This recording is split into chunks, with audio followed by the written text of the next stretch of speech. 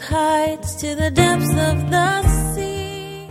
He turned his face toward the wall and he prayed. And as he's praying, and it's written for us what he said here, and think about this, how God, it must have just wooed his heart. Because Hezekiah knew he wasn't a perfect man, but he also knew his heart was sold out for God. It was sold out for God. He says, remember now, O Lord. And he's facing the wall with his, boil and thinking he's on his way out. I'm going to die. Indescribable, uncontainable, you place the stars in the sky and you know them by name. You are amazing, God. All powerful, untamable, awestruck we fall to our knees as we humbly proclaim. You are Welcome, everyone, and thank you for joining us. You're listening to Truth in Christ Radio, a Bible teaching radio ministry of Calvary Chapel of Rochester with senior pastor and teacher Rob Kellogg. Hezekiah poured out his heart to the Lord. To our ears, Hezekiah's prayer might also sound ungodly. In it, his focus is on self-justification and his own merits. But under the Old Covenant, this was a valid principle on which to approach God. But under the New Covenant, we are blessed on a principle of faith in Jesus Christ. Hezekiah's principle of prayer isn't fitting for a Christian today. We pray in the name of Jesus, not in the name of who we are or what we have done. Now let's join Pastor Rob's teaching already in progress. Shadow go forward 10 degrees or go backward 10 degrees? And Hezekiah answered, it's an easy thing for the shadow to go down 10 degrees. No, but let the shadow go backward 10 degrees. So Isaiah the prophet cried out to the Lord, and he brought the shadow 10 degrees backward. Notice, he brought the shadow 10 degrees backward. The shadow he brought back 10 degrees. By which it had gone down on the sundial of Ahaz. So at that time, Berodach-Baladan, the son of Baladan, king of Babylon, this is way before Nebuchadnezzar came on the scene, he sent letters and a present to Hezekiah, for he had heard that Hezekiah had been sick, and Hezekiah was attentive to them. It tells us in Chronicles that he sent this Merodach-Baladan from the king of Babylon at the time. He sent a couple of ambassadors to Hezekiah with a gift, saying, "I'm really glad that you're recovered," and there's a reason for this. And he showed them, notice, Hezekiah was attentive to them, and he showed them all the house of his treasures, the silver, the gold, the spices, the precious ointment, and all his armory. Does that sound like a good thing to do? Not really, because we know the end of the story, right? And actually, I shouldn't say story. I use that word figuratively, but I'm not a person who believes that the Bible is stories. It's history. It's real history. Okay? So that's really important to know. So he showed him the silver, the gold, the spices, precious ointment, all of his armory, all that was found among his treasures. There was nothing in his house or in all of his dominion that Hezekiah did not show them. He basically rolled out the red carpet, opened the doors, and lit the lights, and had hors d'oeuvres, and showed them all the very best of everything. Then Hezekiah the prophet went to King Hezekiah and said to him, he says, "What did these men say, and from where did they come to you?" So Hezekiah said, "They came from a far country, from Babylon." And he said, "What have they seen in your house?" And so Hezekiah answered, "They have seen all that's in my house. There is nothing among my treasures that I have not shown them." And then Isaiah said to Hezekiah, "Hear the word of the Lord." And whenever you have a prophet saying to you, "Hear the word of the Lord," it's usually corrective. It's usually not something like, "Hear the word of the Lord. You really are just the best, man. You are just incredible. Can I get your autograph on this parchment?" Whenever a prophet says that, you be starting to already start to genuflect. Get on your knees and bow and get in that position, because what's coming is you're not going to like it. So Isaiah said to Hezekiah, "Hear the word of the Lord. Behold, the days are coming. The days are coming, Hezekiah, when all that is in your house and and what your fathers have accumulated until this day, it shall be carried to Babylon. Notice, it shall. It's not even if. It's going to happen. And that's kind of discouraging. You gave me 15 more years to live, and I make a mess of that too. My guard came down.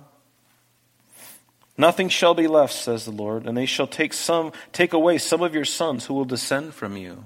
We'll look at that. Whom you will beget, and they shall be eunuchs in the palace of the king of Babylon. And so Hezekiah said to Isaiah, the word of the Lord which you have spoken is good. For he said, will there not be peace and truth, at least in my days? So he just kind of like, you know what, the Lord's given me 15 years. It's going to happen after my time. Praise the Lord, I don't have to worry about it. I don't know if that was his heart completely, but there is a little bit of cavalierness to this that leads me to believe that Hezekiah was very glad that this was going to happen after his time. So let's go back into verse 1 here. And it says, in those days he was sick and near death. Yeah. And the prophet came to him, prophet Isaiah, and basically says, get your house in order. You know, you shall die and not live. How would you like somebody coming to you and saying that? Get your last will and testament in order. You're going to die. Well, thank you very much. That was awfully encouraging, brother. Thank you. You know, and, sometimes the Lord has hard things to say. And I can't help, because this is right on the heels of what we read in that first invasion. Remember back in chapter 18, verses 13 through 16?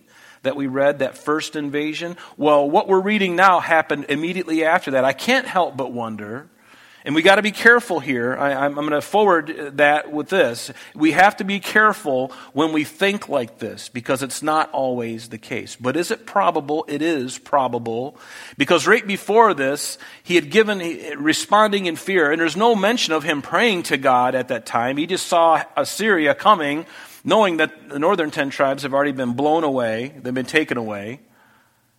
And so he just starts giving stuff away. I wonder what would have happened if Hezekiah would have went before the Lord and says, Lord, what do I do about this? I know the Lord would have had words for him of wisdom. And God could have done a great thing for him. So I can't help but wonder if this sickness, I wonder if there was some kind of punitive measure here that God was giving to Hezekiah because he so readily gave in to Sennacherib's demands. I don't know. But unless it's explicitly stated in the scripture, we should never jump to those kind of conclusions always. We should never do that. However, there are, for instance, there's times like remember in John's gospel, in John chapter 9, a man was born blind, and it says, as Jesus passed by, he saw a man who was born blind from birth, and his disciples asked him, saying, Rabbi, who sinned? Obviously, he sinned. He's born blind. Somebody messed up, right? That's the traditional thought of sin or things that happen to us. It's got to be the result. Well, it is, but was it directly because of this man's sin, or did his parents sin that this man was born blind? And I love Jesus' response. He says, neither this man nor his parents sinned. It doesn't mean that they didn't sin, but it wasn't the cause of this man's blindness. Follow me? Of course they were sinners, but it wasn't because of the sin. Neither this man nor his parents sinned, but that the works of God should be revealed in him. And Jesus would heal him, and this man would be very vocal about Christ. And it was a miracle, no doubt. We can't always assume, but it is possible. Because only after this illness do we see Hezekiah humbled, and do we see him praying. And in 2 Chronicles chapter 32, which is the parallel chapter to this section that we're looking at tonight, it says that Hezekiah was sick and near death, and he prayed to the Lord, and he spoke to him and gave him a sign. And we're going to find out what that sign is. We've already looked at it, actually, but we'll get there. So notice in verse 2, it says, in our text, it says, then he turned his face toward the wall and he prayed to the Lord. And here we find him after he's been wounded, mortally wounded. He's on his deathbed. If God didn't intervene, the man would have died. He told Isaiah to go in and tell him, you better get your plans in order because you're going to die. But notice his humility and his brokenness now. And, this is such an irresistible thing for God. I hope you can see that tonight. Notice, he turned his face toward the wall and he prayed. And as he's praying, and it's written for us what he said here, and think about this, how God, it must have just wooed his heart.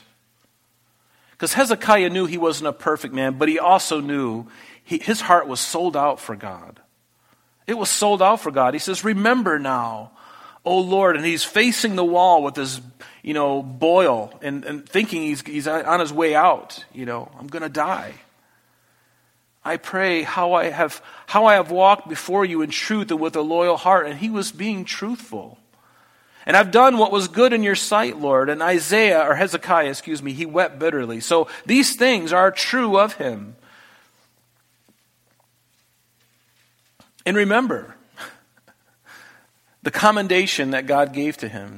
These weren't empty words. God said this himself in 2 Kings 18, verse 5. We looked at it a couple weeks ago. This is what God said about this man. He says, after him was none like him among all the kings of Judah, nor who were before him. Before him or after him? For him to die at such a relatively young age as well, there is little doubt that he was also thinking of the proverb that Solomon had written, which is Proverbs 10, verse 27. What does that say? The fear of the Lord prolongs days, but the years of the wicked shall be shortened. So Hezekiah, being a young man, now terminally ill, God telling the prophet to tell him he's going to die, he's thinking, Lord, I know I've done right. This doesn't make sense. I shouldn't be dying this young. And maybe Hezekiah is thinking about that proverb. Lord, have I done well? I believe I've followed you with all my heart, Lord. Sometimes when we go through difficulties, we don't understand why. And you may even question God. You may even have the same heart where you haven't done anything blatantly, obviously wrong, and yet something really horrible happens to you. And we immediately think, well, it's because of what I did yesterday. I stepped on that ant when I crossed the road, and the poor little guy looked all fat, and he looked happy, and he was even smiling. He had a little breadcrumb. And you're thinking really strange thoughts, and you don't realize that sometimes things just happen. Sometimes things just happen to you. And is God mad at you? Maybe not. Maybe not at all. Or is he chastening you? That's probably a better term. Is he chastening you? I don't know. That's between you and the Lord. But don't assume that it's always that. Sometimes it's just to bring me closer to him. And there's no other way around it. Sometimes. And it happened, verse 4, before Isaiah had gone out in the middle of the court, that the word of the Lord came to him, saying, return and tell Hezekiah. Notice, the leader of my people. Notice how God referred to Hezekiah. The leader. Literally in the Hebrew, it's Nagid. Does that sound familiar to you? Nagid is a term that is endearing to a Jewish person. You're the leader of my people, Hezekiah. I love you. Thus says the Lord, return and tell Hezekiah, the leader, the Nagid of my people. Thus says the Lord, the God of your David, your father. We'll look at that. Underline David, your father. He says, I've heard your prayer. Aren't you glad that God hears prayer? Has he heard your prayer? Do you think God's not listening? He's listening. When you don't think he's listening, he's listening. So often we get so despondent and we get so discouraged by what we've done or the things that we thought or whatever it is. And we don't think God is listening. In fact, you're sitting in your car and you're praying and the devil's whispering in your ears. All the time you're praying, he's not listening to you, you hypocrite. He's not listening to you. Listen, don't follow the thoughts of your heart. Don't listen to the thoughts of your heart. And sometimes my heart betrays me, and the devil wants to certainly encourage those evil thoughts. Sometimes he's the one doing it. Sometimes it's just me, and he's going, yeah, that is true about you. He's just going to come in and pile on the condemnation. Not the conviction, the condemnation. Do you know the difference between conviction and condemnation? Condemnation is to rub your nose at it and tell you that God is done with you because of what you've done. And if that happens, then that is the work of the enemy. When somebody rubs your nose and says, God is, no, he's so upset with you. I can't believe it. You probably should just leave the church. You've done this too many times. You're finished. That's condemnation. Conviction sometimes comes with chastisement, chastening you. It's not exciting, but God is wooing you. He's not condemning you. He's convicting you. Yes, the feeling is your heart is broken. You feel guilty. And you are guilty. And what do you do with that? Do you run? Or do you get on your knees and pray? If you get on your knees and pray, that is a proper way to handle conviction. Because conviction is good. I love when God convicts me because I can be a little too cavalier and a little blasé about sin in my own life, and I need Him to hold me accountable. Pray that God will give you that conviction when you go astray. And if you do, you're being treated by a loving Heavenly Father. If I'm getting away with it and seemingly no brakes are on and I see no restrictions in my life, I start to worry. I want the Word of God to zap me every time that I'm doing something really wrong or when my heart gets bitter and cold. It shouldn't be something we shrink away from. But notice the encouragement that the Lord gave to this hurting man. He knew he was doing the right thing. And now I'm young and I've got this boil and you tell me I'm going to die. Notice also how even in the struggle of his, the Lord still saw Hezekiah as the leader of his people. In Samuel, remember when God spoke to Samuel and says, now go and anoint Samuel. You shall anoint him commander. And the word is Nagid, commander. Same word in Daniel chapter 9, verse 25, as the Lord is talking about this 70-week prophecy of Daniel. What does he say in verse 25 of Daniel 9? Know therefore and understand that from the going forth of the commandment to restore and build Jerusalem until Messiah the Prince, the Mashiach Nagid. Same word here, the commander of my people. And here it's speaking of Jesus. And now he's using that same word to say, go tell the Nagid of my people. Go tell Hezekiah. What encouragement that must be. And then, it even gets better than that. And it's as if the Lord found his sincerity and his humility irresistible. I mean, think about it. God could have just told Isaiah the prophet just to go home. But as he's leaving the king's presence, the king is crying his eyes out, pouring his heart out in true repentance, in true seeking God. And God says, wait a minute, Isaiah, my heart can't let you take another step. You need to go back in him and give him a message for me. And see, God hasn't changed. He's the same for you and I. When we take a baby step toward him, he's running to us. He wants to bless. He wants to encourage your heart. He doesn't want to condemn you. Yes, there are things that we do wrong. And yes, we do need to turn from them. Yes, all those things are true, but he wants to bring you to himself. And so I love the scripture in Isaiah 42 verse 3 where it says, a bruised reed he shall not break, and a smoking flax he will not quench. And Hezekiah was like a bruised reed. It should be standing up straight, but he's just feeling so overwhelmed by his sickness and wondering. And Lord, I've done all these good things, and he's a bruised reed. There's just a little bit of an ember left. He's like a smoking flax, and you have to come and you wave your hand trying to blow that thing, hoping a spark will take off, and then a small little flame, and then you add some stuff to the pile, and there's a fire. You see that when you go camping, don't you? Unless you're like me and I get one of those little sticks that you just throw it underneath there and you light it and walk away and then you got a fire. Hallelujah. But a smoking flax he will not quench. And what does it say in James? Humble yourself in the sight of the Lord and he will lift you up. But first the way is down and then he lifts you up. Not the other way around. I don't go up. If I go up, he's going to bring me down. But if I am down, he's going to lift me up. And that's exactly what he did to Hezekiah. And notice what he says here in verse 5. Return and tell Hezekiah, Isaiah, the leader of my people. And notice, the God of David, your father. Notice that God hears our prayers despite what we think or feel. But notice that the Lord addressed himself to Hezekiah as the God of your father David. Underline that because that's really significant. Because it was a means to remind Hezekiah in this dark period of his life where he wasn't sure he was going to make it. From his point of view, he was going out. And God says, go tell the commander of my people, the God, the father of your father, the God of your father David. Why David? Why did he say that phrase? Turn with me to 2 Samuel chapter 7. This is an area in the scripture that I love to go to, and it's one that you'll probably remember for the rest of your life because I visit it so much. It's the Davidic covenant. You can write the reference down if you want. I'm going to read it to you right now. It's 2 Samuel chapter 7, verse 8 through 16. It's the Davidic covenant.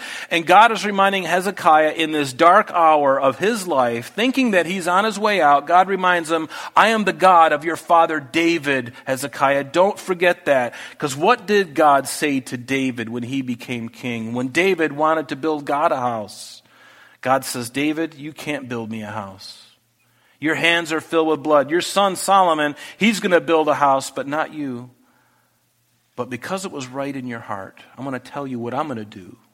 I'm going to build you a house, David. And he goes and he says in verse 8, Now therefore, thus shall you say to my servant David, Thus says the Lord of hosts, I took you from the sheepfold, God says to David, from following the sheep to be ruler, there it is, over my people, over Israel. And I have been with you wherever you have gone and kind of cut off all your enemies from before you and have made you a great name like the name of the great men who are on the earth. And moreover, I will appoint a place for my people Israel and I will plant them. Now think of how this would feel. I wonder if Hezekiah, as he's hearing this, God say, I'm the God of your father David. I can't help but wonder if Hezekiah was remembering that covenant that God made to David, that was going to go through him as well. And I think that's a good thing. Don't be discouraged, Hezekiah. I'm the God of your father David. Do you remember what I told David? And we're reading it right now. Since the time that I commanded judges to be over my people and have caused you to rest from all of your enemies, also the Lord tells you that he will make you a house. And when your days are fulfilled and you rest with your fathers, I will set up your seed after you. Yes, it's speaking of Christ in the long haul, but in the mid haul, it's speaking of all these different kings, including Hezekiah, who was young and near death at this moment.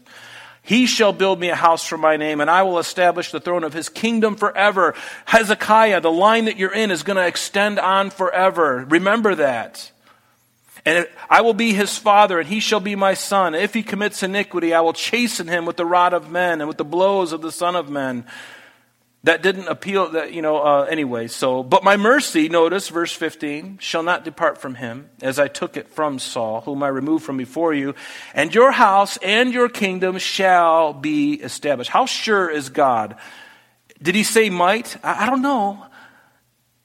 Your kingdom might go on. I don't know, but you're not really a good boy today. You're really not. I just don't think. Did you tithe this week? Did you help the elderly woman across the street? Did you help Virginia Root put her groceries away? If not, I don't know. It might happen, but it doesn't look so good. Is that the way God is? No, he says, and your house and your kingdom shall be established. That is God's unmerited favor. That's the end of our lesson for today, but please join us next time as Pastor Rob continues our study in the book of 2 Kings. Calvary Chapel of Rochester is located at 2503 Browncroft Boulevard, Rochester, New York, 14625. You can reach us at our church office between 9 a.m. and 4 p.m., Monday through Friday, at area code 585-586-3140. If you would like to have an audio CD of today's message mailed to you in its unedited form, simply mention today's date when contacting our church office. You can also contact us via the web by logging on to www.calvaryrochester.com. There you will be able to access a number of useful things, such as information concerning our beliefs, our ministries, contact information, our location, service times, and much more. You can also download or listen to the radio and sanctuary messages free of charge from the teachings link at the top of the page. To listen to Calvary Chapel of Rochester sanctuary messages or Truth in Christ Radio on your mobile device, just subscribe to both through Google Podcast or Apple Podcast. You're also invited to join us on Sunday and Thursdays through live streaming of our services and Bible studies. Just click on the online services link on the website. We're so glad that you could join us today. And if there is any way that we can bless you with your walk with Jesus Christ, please don't hesitate to call our church office. Remember, Jesus said, "I am the way, the truth, and the life. And for this cause I have come into the world, that I should bear witness unto the truth. Everyone who is of the truth hears my voice." May God bless you in abundance today as you walk with Him. And until next time, this has been Truth in Christ.